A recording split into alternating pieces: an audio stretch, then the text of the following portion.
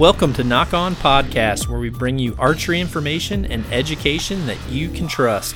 Knock On was created as a way to bring all archers together regardless of the brand you choose or the style of archery you shoot. Knock On Podcasting will deliver professional insights to the latest gear, proper shooting technique, along with high-level equipment setup and tuning. And we're podcasting. Oh, ho, ho, ho. What's up, everyone? Welcome to Knock On Podcast. Number, I don't know. 190 something, I think. I think it's like somewhere between 215 and 220. It's 190 something. Okay. Well, I'm sure you've heard this voice before. I'm with my buddy Andy Stumpf, and this might be our first podcast we've done where we weren't at a hunt or in the process of hunting. The very first one we ever did was in your office. Oh, and that's after we kind of worked together for a day. Yes. Other Okay. than that, though, every single time. The next one after that was in Alberta, Oh, yeah. and then wherever we were hunting after that. It kept going. Right now, we're in Montana. I had to come check out the town of Kalispell and many other towns around. Should I just tell everyone it's dumb? It's not that it's dumb. It's just overpopulated. The traffic is Terrible. problematic. Air quality is low most days. No snow. Smog. Like, no outdoor activities. Yeah, I was telling you about the Montana tax when we moved here. I'm like, oh no, we have 4 seasons and 4 activities, and I have nothing for me or the kids. And it was not awesome on the savings account. Yeah, this place is pretty cool. We're obviously being very sarcastic. Montana's awesome. Me and Sharon came up for a getaway. One of our other buddies was supposed to be here but couldn't make it. But we chilled, we grilled, we Took you on a little bit of a tour, showed you the lake house. showed your rental property's awesome. If anyone's wanting an amazing rental property up in the Montana woods, Andy's is the place. Where can they do that? It's on VRBO. Is there like a number or something? There might be. It's the R&R Guest House R&R Guest House. by Lake Mary Ronan. 3 words. Yeah, awesome place. Sharon and I we booked a little slot. We're going to come up with Harry and chill out and enjoy the lake and all the fun stuff. Maybe snow, maybe not snow, but There'll be snow in December. oh yeah, I hope so. There's definitely snow now. We were supposed to be snowboarding right now. I decided to take up snowboarding in an attempt to fully blow out not only my shoulders but my coccyx in one winter. So we did jitsu yesterday. Yep. What'd you think of that? Awesome. Yep. Super awesome. Such a different environment. It was way more systematic than other places that I've been, which I really liked. It was the first time where things clicked for me. And then, well, I haven't told you this, but like I woke up several times at night, like thinking about like The frames? yeah, Yep. thinking about framing, and I was like kind of. Sharon's like, "Quit moving in the bed," and I was like trying to get out. Getting your leg over first? I was trying to like hook the leg frame. No, I just really like that. It was awesome, and I like the way he taught it. So we were going to meet with their head instructor. She got a stomach bug, so we ended up meeting with the owner, who is the vice president of... So SBG, the gyms, there's 3 of them here in the Valley, and then there's SBGI International, which is the large parent organization. okay, My only reference to it is, I know it's not like CrossFit, but they're affiliated with CrossFit headquarters. So SBGI, in my understanding, is the headquarters. like an official branch out of it, I would guess, or something. Yeah, so all the other SBGs, because there are actually some throughout the world, are affiliated to SBGI. But Travis, who owns the ones here in the Valley, is also the VP of SBGI. So he's Okay. the number 2 guy, right underneath Matt Thornton, who is who Travis got his black belt underneath. Oh, yeah.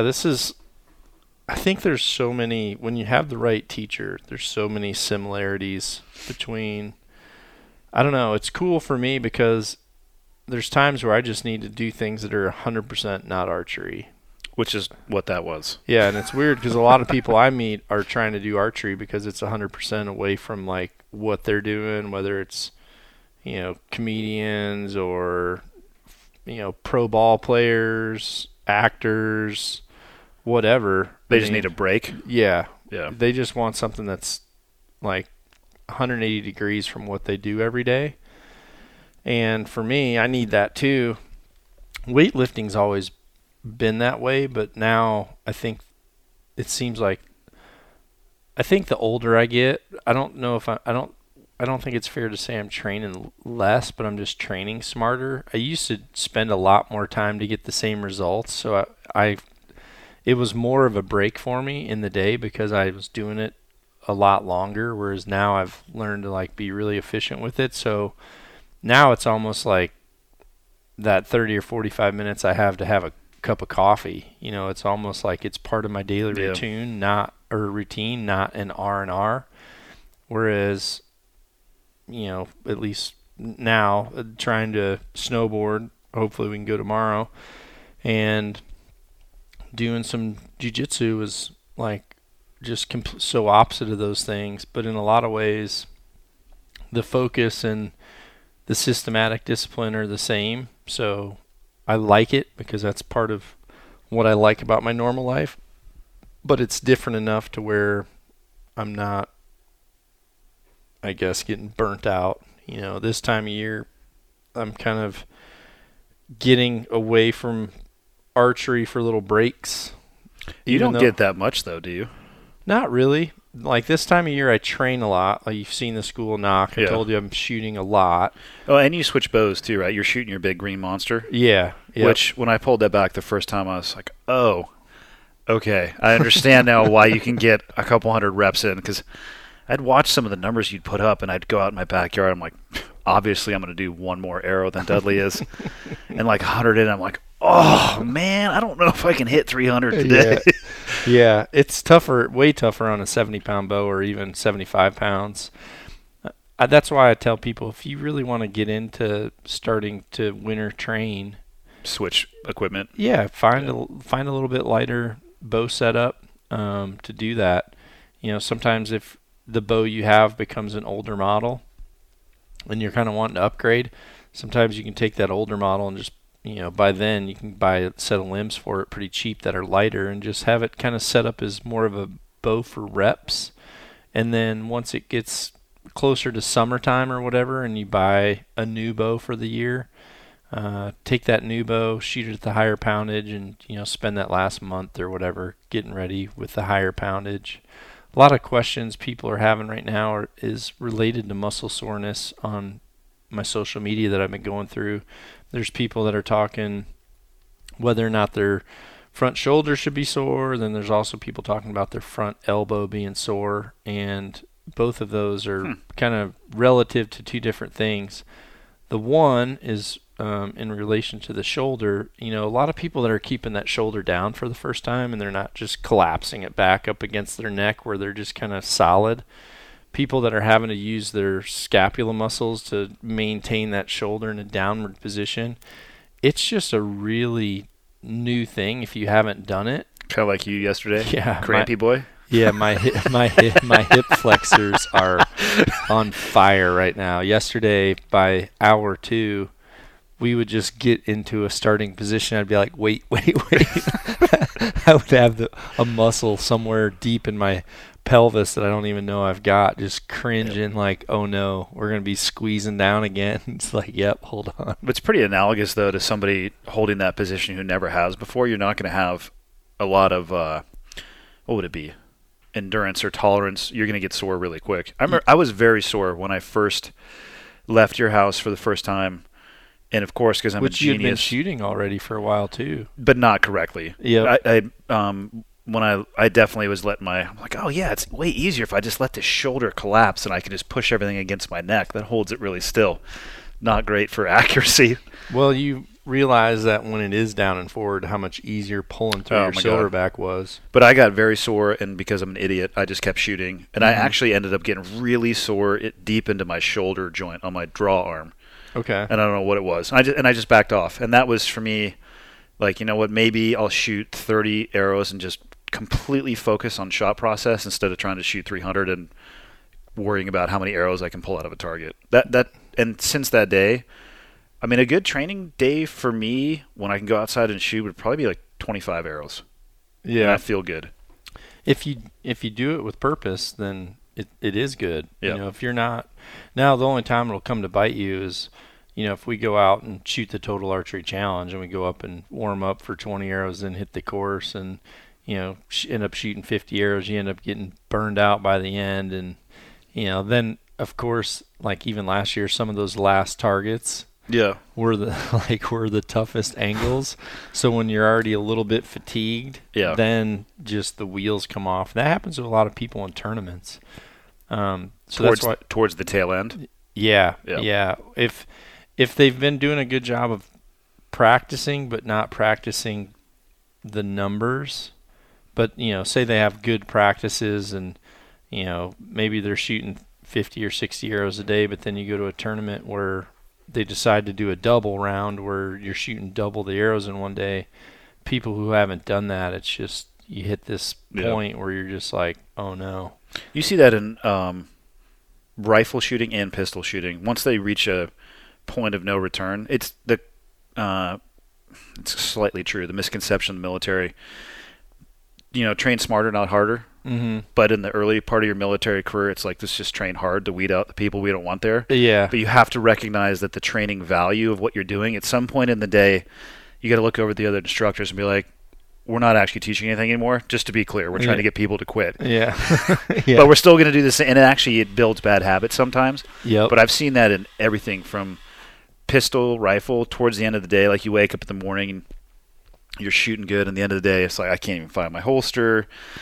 I think the gun's pointed. I'm just going to smash the trigger as hard. You gotta build that tolerance in there. Yeah, that happens to a lot of people. That's why I'm a big disbeliever in some of these coaches, especially national coaches, that, you know, they're in a way they're employed and they're there every single day. But I remember going over to England and a coach that was there was working with one of my junior archers, and they just had this calendar that had how many numbers of arrows they needed to shoot every single day of the month. And the quota was just kind of continually high. And in the end, it was like, because he wanted you to shoot 8,000 arrows that month or whatever it was. And I'm like, well, what happens if you're sore? And they're like, we still have to turn in our numbers. And I'm like, well, what if you're developing a bad technique? Or they're like, we still have to do it. So I just felt like, man, without a coach being there to kind of police that and recognize, okay, whatever they're doing right now is it's just like solidifying a poor habit. Because, you know, if you have a breakdown, you almost can start a bad habit for the first time, and then if you do it long enough that day, you've like put the onslaught of you have to break your way out of it later on. Yep. I used to find, it's funny, coaching, my first experience with it was owning a CrossFit gym, and I found it to be very hard because everybody comes for different reasons. And I would do the programming kind of this, I would do like a week at a time, which left not a lot of room for deviation for the individual, because you can tell, and I would see this time and time again, like, listen, this is a max effort day, and you could tell the person is tired, and they're like, okay, and they'll give you 70%. Yep. And the next day, it's like, listen, this is a lower intensity day, but you could tell they had like the espresso right before they came in, and they're gonna, like, they don't listen because they're kind of, and I had to figure out how to bridge that gap for each individual person, because otherwise they're going by how they feel that day, and then they don't know that the next day you might be getting ready to pound them, and you didn't want them, you know, blown out. You just wanted them more like stretched out and ready. It took a while though. Coaching was interesting. I found it to be 20% knowledge, 80% therapist. You go and you structure how you want it to be, but then 80% of the time people are just talking, I had a bad day. I'm like, awesome, pick up that barbell, because I don't want to hear about your day. Yeah. But it took me a while to figure out that ability to connect with people, because otherwise I wanted everybody to show up on Friday ready to go really hard, and if I didn't have the ability, like, and actually I'd say it was based off of trust. They trusted me when I said, hey, don't go hard today, that there was a reason for it. And then they would all show up on Friday. I'm like, listen, today, leave it in fifth gear all day long. And then they would, and they'd come back Monday. But without that, I mean, you'd have people finishing a workout 30 minutes after the first person that finished, which is not enjoyable for anybody. There's nothing worse than having people like, come on, you can do it. So I was around the games athletes all the times. And for people who aren't familiar with the CrossFit Games, they're specimens. The amount of work, people, what I think, don't realize how much work they put in. And when I was working for CrossFit, I was always around them. And all they want to do is work out. And let's just say I'm not a CrossFit Games athlete. Yeah. And I'm like, all right, fine. I'd go work out. And half the time would be large group settings. And they're writing the workout on the board. I'm like, oh, okay, cool, I can do that. And then right next to that, they would write warm-up. I'm like, damn it. And then they would write another workout out. I'm like, well, if I pace my way through the first one, I'm going to be okay. And they'd write workout number 1. I'm like, come on. And then it was workout number 2, then workout number 3, and then like mobility. I'm sitting there, I'm just thinking, how low can I make the weights before somebody notices and starts making fun of me? But there's no worse feeling than being the last person professionally exercising and just having a bunch of fit people like clap. I would just stop and be like, shut up. Don't cheer me on. Negative reinforcement only, and don't look at me. It was so bad. Do you think those athletes would be better if they tapered that back? I think it would depend on the end state that they are trying to use their fitness for. So when I first started working for CrossFit back in 2006, I started off just on the seminar side of the house, delivering the conceptual foundation of the program. Mm-hmm. And the definition of fitness that was used, they always used like a big peanut hopper. Or this is actually how they selected the workouts at the first CrossFit Games. They put a bunch of exercises on ping pong balls and put them in like a peanut roaster and started pulling stuff out. And you'll always have your specialists, like a triathlete is going to win and run, swim, bike, or whatever order they do it in. Yep. The distance runner is going to win. The power lifter's always going to win if you do that one particular thing. But that's specialization versus generalization, which is what CrossFit is supposed to be, broad, general, and inclusive, to use their words. So their definition of fitness was take 10 workouts, and they all come out of the hopper. And one of them can be, if you're a specialist, you get to, one of those can be your thing because you're going to win, and you get a 1 on that because you came in first. But for the power lifter, the next thing that might come out is going to be 8 by 800 meter repeats. You're not getting a 1 on that, right? You might get 100 if there's 100 people. And so that continues for 10 or exponentially as far out as people want to go. And then the person with the highest average is the fittest. That was the definition of fitness, was work capacity across broad time and modal domains, again, to use their words. The highest or lowest? You would want the lowest. Sorry. Yeah. The closest you could get to 1, the number of times. So the lowest score out of 100 athletes. So 10 would be 10 times 1 would be you crushed everything, which CrossFit athlete is not going to be able to do that. You'll lose a marathon, you'll lose powerlifting, but you're probably going to get top 25th percentile. And if you can do that across 10, I bet you the odds are you're going to have the lowest score. Yeah.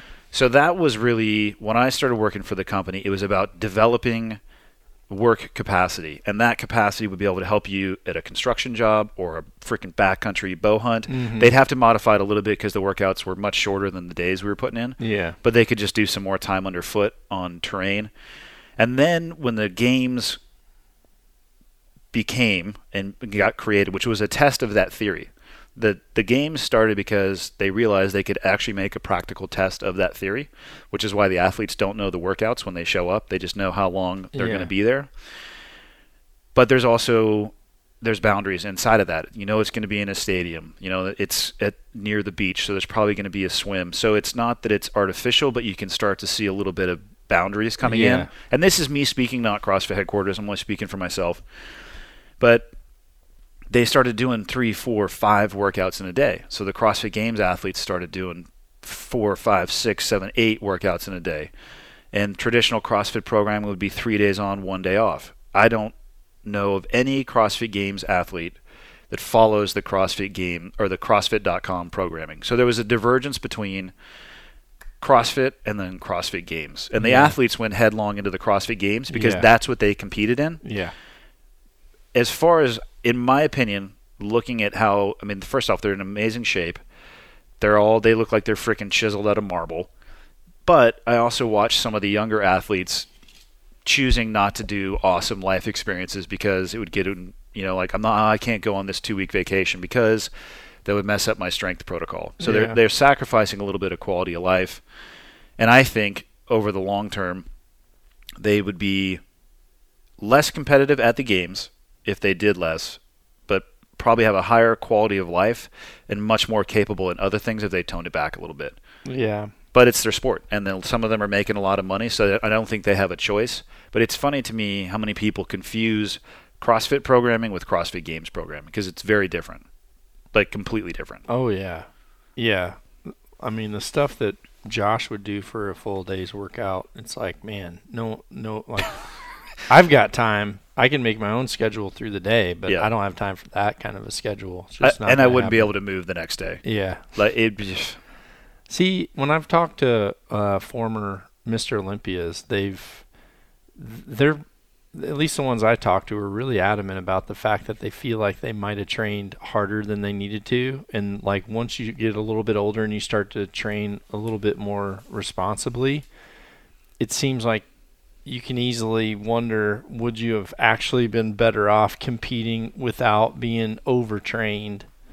I know it's true with archery, like 100% now. I look back at how many, I look at some of these athletes that I work with because they're in a position where they're shooting crazy amount of numbers, way higher than I ever did, but they're not having any result. And then the hardest thing for those people is to convince them that they don't have to train that much. I mean, it's almost like you need to hypnotize them to get them out of there because they immediately feel like they're at a disadvantage as soon as they taper back. It's really hard to build that confidence back in. Because they think that everybody else is doing more? Yeah, because they're like, I'm training, I didn't do that great before, and now I'm doing less than I did before. And, and there's times where I've just seen people where it's like, this isn't going to work because they do not believe. Like, even though they're doing better, when they get there, it's like they're lacking the confidence of preparation.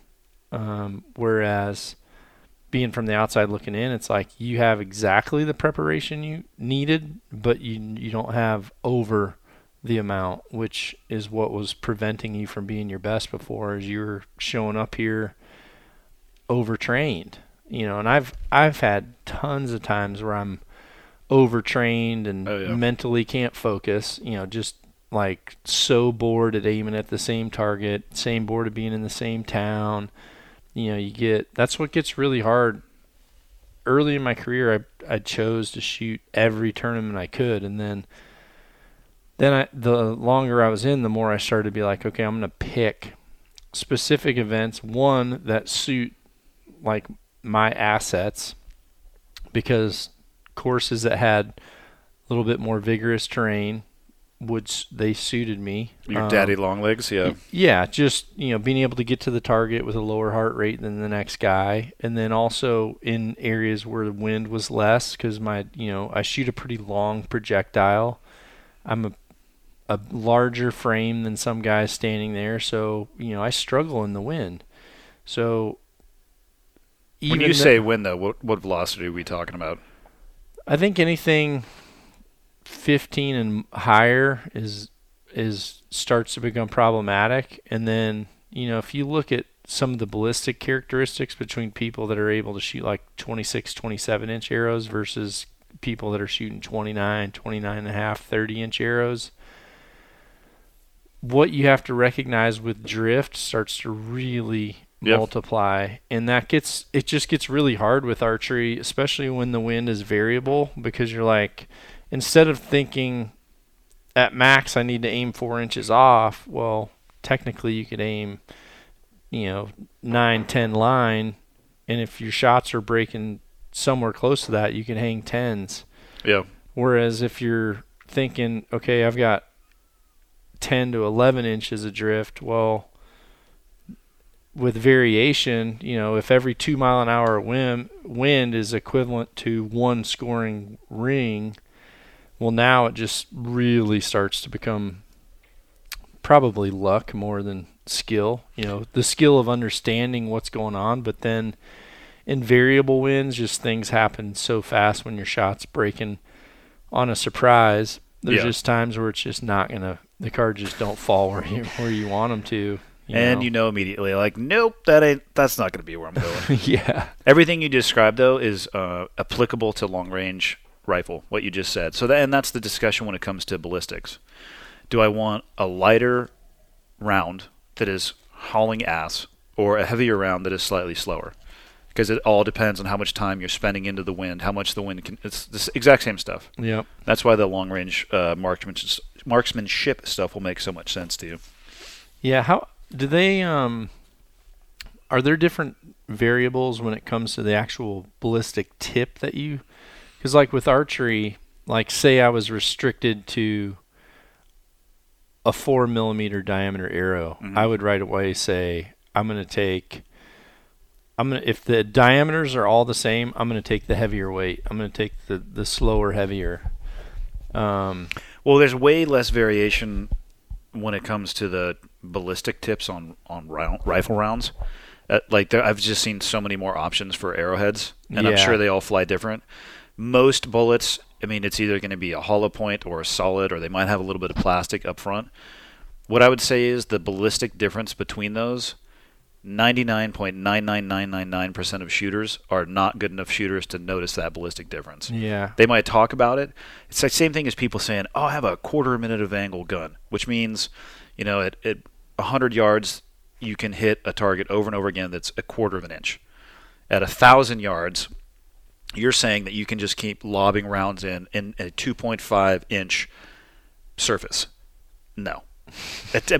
Some people can, but the vast majority of people have weapons that are more accurate than they are able to shoot as a human being, being able to control their heart rate, their sight alignment, making it consistent, the parallax, and then this now.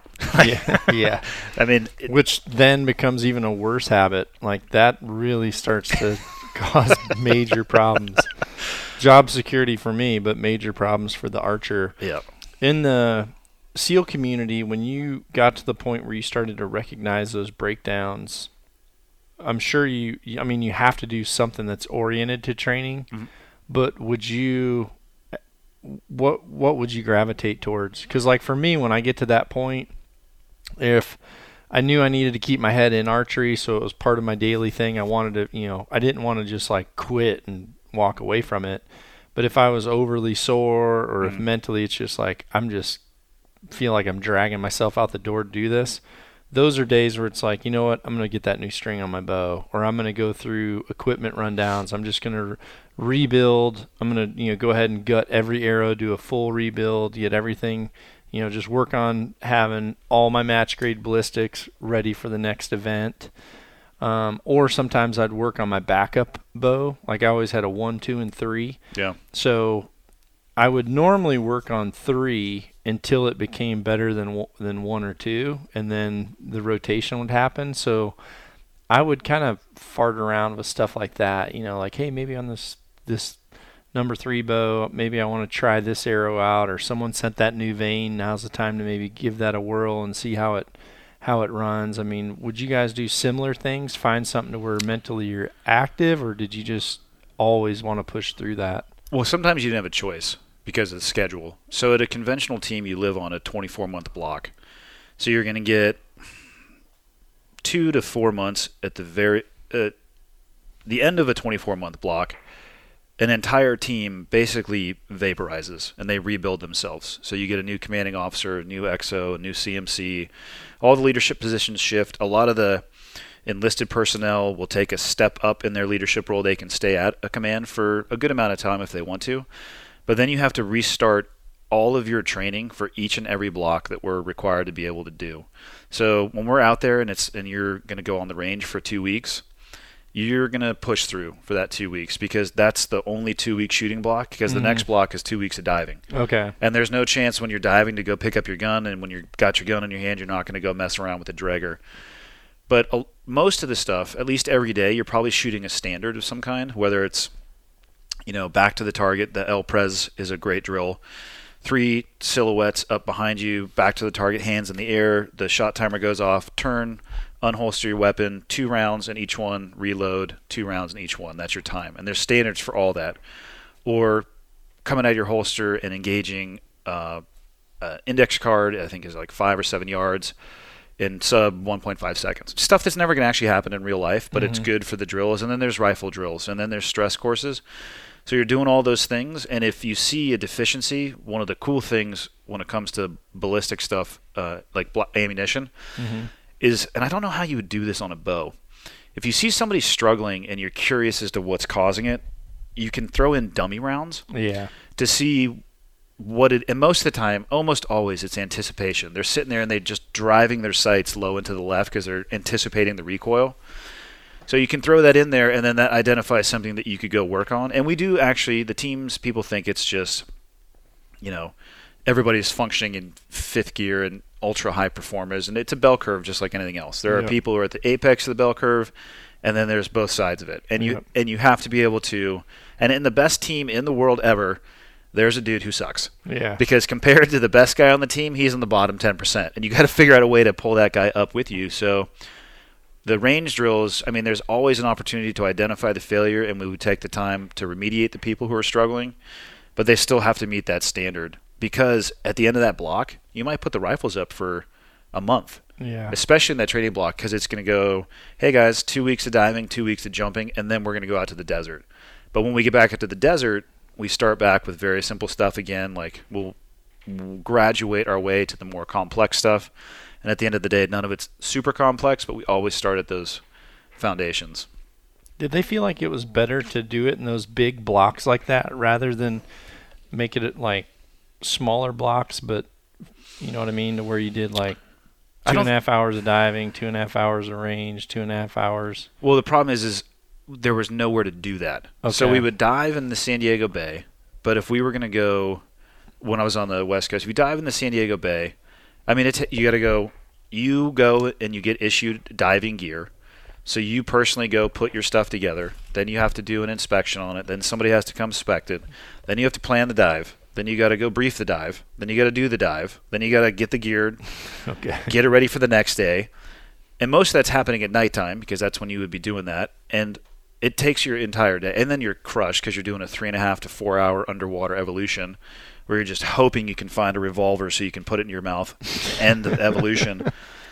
But and at the end of that 2 weeks, you'd be a B for currency.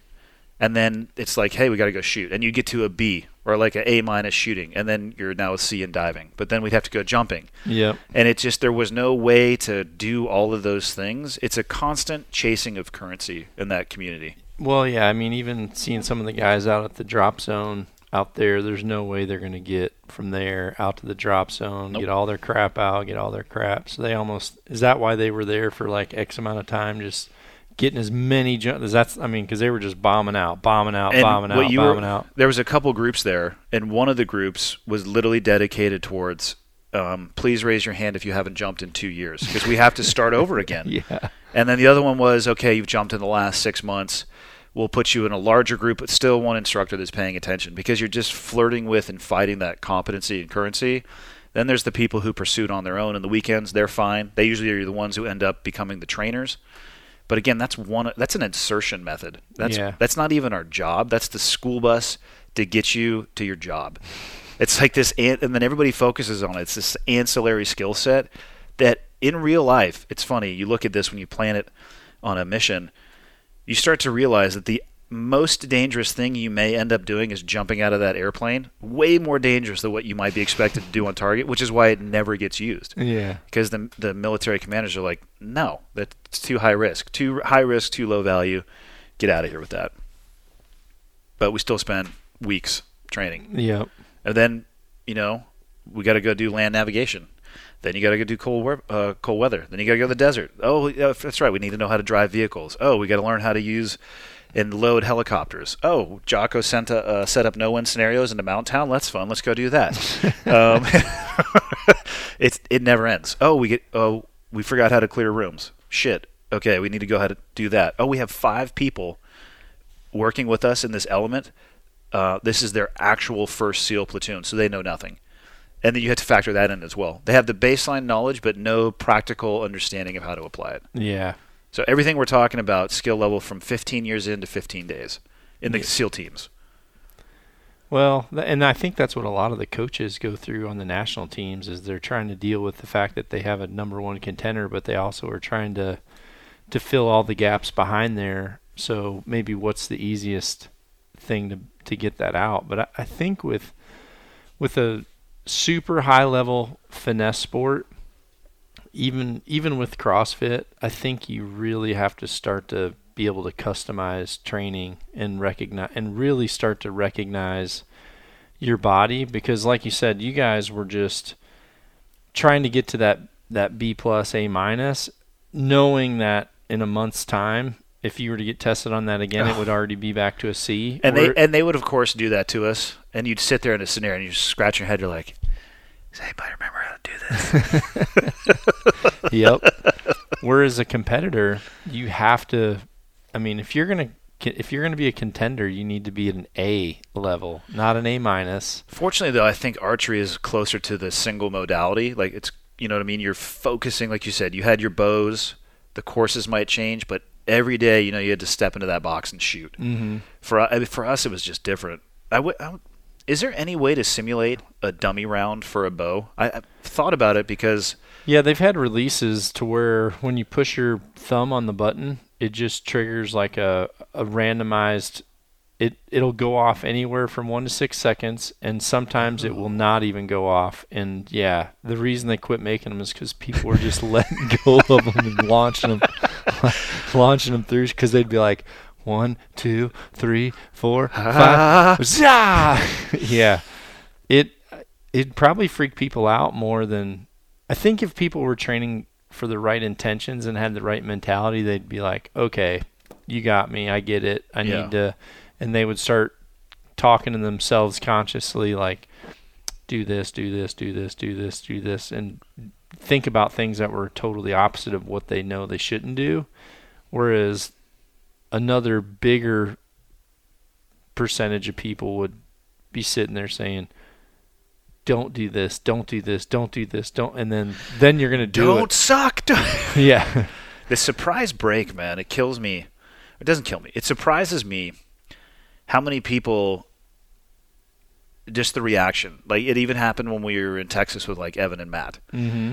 And it's so foundational, and that's the beauty of those dummy rounds. The ability to dry fire a gun is, I mean, I've probably dry fired a gun 750,000 times. Oh my gosh. Well, when we'd go to shooting schools, sometimes the first 2 days, come from a holster, present, click, go back, come from a and I know guys who have had a 5-pound weight because they wanted to drop a quarter of a second off their time, who would just take a 5-pound weight, and at nighttime they would put a dot on a wall and just sit there and practice that movement and just dry fire and dry fire, dry fire. And it sucks that you can't dry fire a bow without severe consequences. And that's why I was asking about those. They used to make an air bow. I still have one. I've seen it actually, yeah. That's what I trained Sharon and Harry on. So all they're doing is drawing back and going through their shop, but they're not having the whole sensation of that bow, of actually having to have a place to shoot, or even having to worry about, all those minor details, not even to not have a sight on the bow, not worrying about whether or not the arrow's on the rest, just being able to raise back, draw, get to learn the wall, let off the safety and pull through. And when I first started them, there was no peep sight, no front sight. Which is actually the better way to do it, because then you're just saying, look at your feet, grab the bow, draw back, find your anchor position, put the tip of your nose on the string, let off the safety and pull through. So I've kind of eliminated the last 2 steps of the shot sequence, and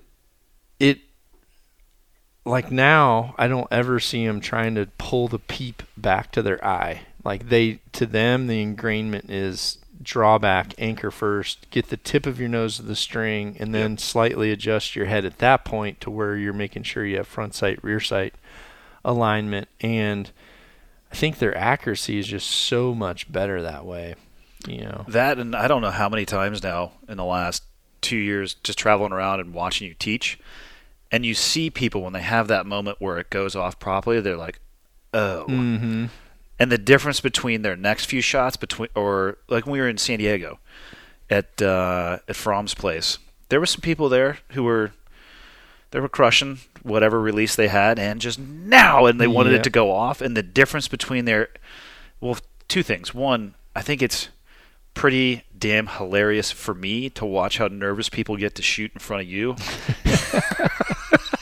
To literally see the wheels start to come off, very Tosh-esque, if you will, when it comes to the sewing machine. Yeah, sewing machine leg. But after just watching a few arrows before with their technique, they have that moment, and you visibly can see it on their face where they go, oh, and their eyes get wide, and then the few arrows after that, I mean, it's largely, I think, the surprise break or the surprise release, which people doesn't mean the bow surprises you when it goes off.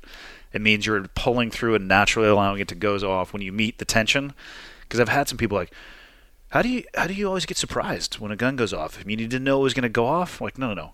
I want it to go off. Yeah. I'm just not saying right now. I'm applying pressure until it meets the criteria for the triggering device. Yep. Yeah, exactly. I really wonder, and I asked this because let's see, a month ago, you and another friend of ours, we were out in Texas messing around.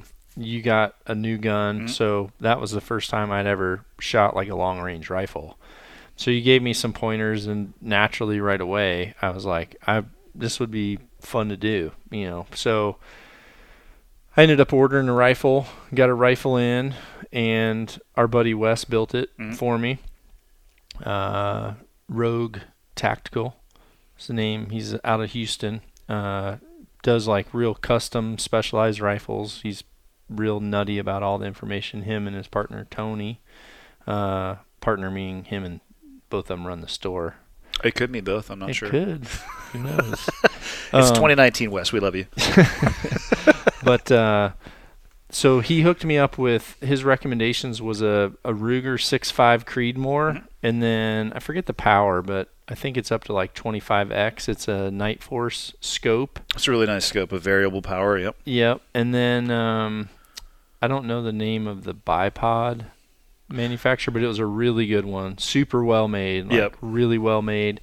And then a rangefinder which takes all of your information on your ballistics. We shot like 12 rounds through the gun, got the ballistic average, put that into this rangefinder, and then also like I don't know what other information we put on, but more or less. You're going to put in barrel length. It's going to ask you. So you could shoot a 6.5 Creedmoor round, and if you go into the store, you're going to see it. You'll be like, I don't know the exact. I'm more familiar with 300 Win Mag, but they'll say 195 grain, 180 grain. And so the computer has to know that too, because that has to do with ballistic drop, same as just how the heavy speed. Your field point is. Correct. Yeah. So if you chrono it at us, and for people who are going to go down this route, my recommendation is chrono your gun with the rounds you're going to shoot. Yeah, you'd have to. Some people don't. I shouldn't say most, but some people don't, because there's match grade ammo for people who shoot competitions, and then there's hunting ammo, and they're not going to fly the same. They're not going to chrono the same. And if you're relying on your ballistic rangefinder and you set it up with your match grade ammo, and now you're in a hunting situation, you might be off. And depending on the distance, you might be off enough where it's the difference between finding an animal or not. Yeah, or vice versa. A lot of people shoot crappy ammo to shoot it's cheaper. Numbers. Yes. But no, we got everything put in. You gave me some lessons on the technique of shooting. So I was doing that, whereas Wes was giving me the lessons on, how he built the gun, why he built it that way, what made it, how to work everything.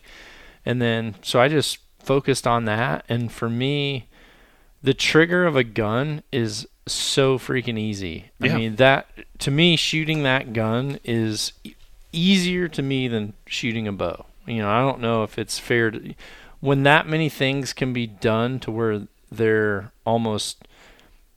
it's almost like a manual. If that setup is better than I can set up a person's bow to take away homework. Mm-hmm. I think there's a lot more moving parts to a person and a bow in archery form versus in a fully prone position. So that's what I was going to say. You will always find shooting, especially prone, to be easier because the biggest difference, even though the theory is like, instead of, coming back to your anchor point, that's your cheek well on the rifle, but largely the same thing. It has to be in the same spot, so you're lining up your sights.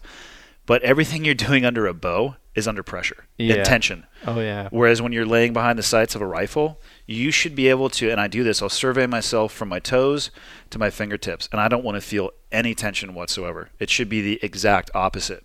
Yep. And if you're just laying there, you should be able to line your sights up because you're still working through a lot of stuff, but not on a device that's trying to collapse itself while you're standing there trying not to look like an asshole. But I think when I started shooting, I could be wrong, but I immediately had confidence that, to me, since 80% of the homework's done and really all I need to do is sight alignment and just naturally be patient on this trigger and let the sight do what it wants to. Yep. So for me, movement in that sight is so much less than I've ever seen in my life. Yeah. To where it's like, I'll be here all day. If my archery sight looked this steady, I don't even know if I'd move the trigger. I'd be like, I'm just going to watch this show. Yeah, I'm going to watch this for a while.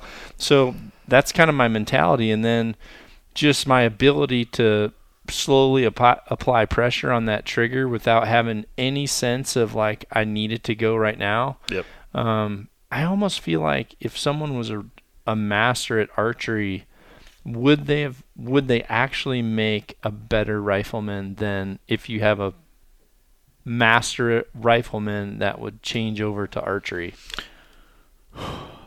Obviously, just my personal opinion, I would say the master archer will pick up rifle shooting easier than the rifle shooter will pick up the archery, and it's because of the tension. Yeah. It's I don't think most people who listen to this podcast are probably archers. For people who are not archers, I don't think they realize how much your sights move. And one of the hardest things, and the reason why people anticipate with bullets, is they see the perfect sight alignment and they go, now, which is, I'm sure, the same thing that happens on a bow. But they smash it and they smash it and they smash it. If you come from a mastery of archery where you know it's going to move, like you said, you got behind the rifle like, oh, this is nothing. And even if it is moving, it doesn't matter because that's not my priority. My priority is to slowly and smoothly pull through the trigger. That day when we were shooting your gun, I mean, it had to have been 30, 40 mile an hour winds. Yep. I'd give it about a half value. I mean, it was ripping. And there was certainly some movement in my thing, but were we shooting 700 or 800? I put 3 rounds through that thing. It was 330, 5, like right at 500, and then 730 yards for the third one. So when we were aiming at 7, you're like, just trust that movement. I'm sitting there thinking, dude, my crosshairs are never leaving that silhouette plate. Like, to me, and you're like, just totally embrace that. And I'm thinking, this looks glorious. Well, comparatively, yeah. That's what I'm saying. If you came from an environment where the movement was so much worse, so then imagine if you'd only shot rifle and you pick up a bow, but you understand you need to pull through, and you're sitting here like, oh my God, I can't control this figure eight. I'm on, I'm off, I'm on, I'm off. It would be way harder. Yeah. I think it'd be a good technique if someone really wanted to build one of the best like rifle marksmen around. It's almost like you could incorporate really teaching people archery the correct way as part of their training to embrace the float and just say, we're working on archery because if you can master archery, you can master the rifle. And what's going to do that is when you start to trust this float, and if you can trust it at this magnification, then you're going to have no problem once you transition back behind your gun. You can screw yourself up though, like with your scope. If you like have a 200 yarder and you're like, oh yeah, let me just dial this thing in, and you're on like 50 power, then your scope's going to move around a bit because you'll see people who do that. I'm like, hey man, this is 70-yard shot. Back it off from the 30 power. And they back, oh my God, that's way better. Because then it's like bouncing all over the place because you're looking at individual hairs. So like, okay, so it's a give and take. You got to understand the tool. It's the same with archery too, because on my indoor bow, normally I'll shoot the most magnification not possible, but that I can possibly manage in indoor because there's no wind, there's no variables, and it's also short range. It's 18 meters. So there's been times where I've shot up to a 7-power lens, even an 8-power. At 18 meters? Damn. Yeah. But I mean, I'm literally looking within the 10 ring. Yeah.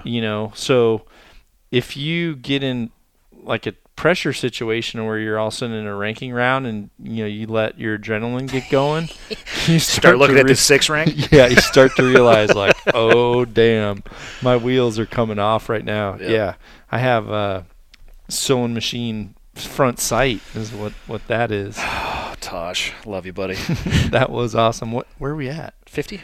Oh, that's about perfect. Anything you want to talk about?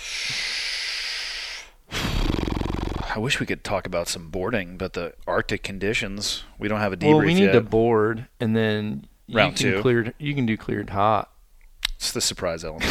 Because I might end up clearing hot right into a tree somewhere. Well, after you powder both your wrists, it'll be good. We can sit down and talk about it while you're sitting there like super high.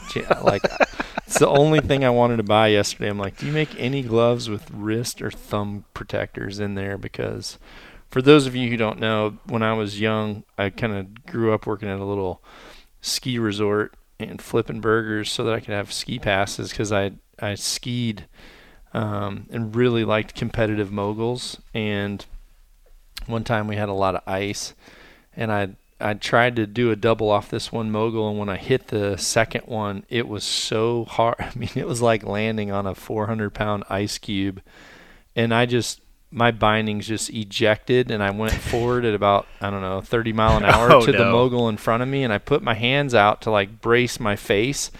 But it was one of those blizzardy days where you can't make out like definition of the snow. So for some reason, my thumbs were like not close enough. So just my thumbs hit the top of the mogul on both sides and just detonated both of my thumbs right back to my wrists. So both of my thumbs have been broken straight back. So that's my only thing I'm worried about on snowboarding is busting another thumb off, which we're just going to get you on the magic carpet ride. It's still got consequences, but they're shallower. What is it? It's like this little, what are those things at the airport that people stand on because they don't want to walk? Yeah. The conveyor belt. Yeah. It's like that, but it goes up a hill. Okay.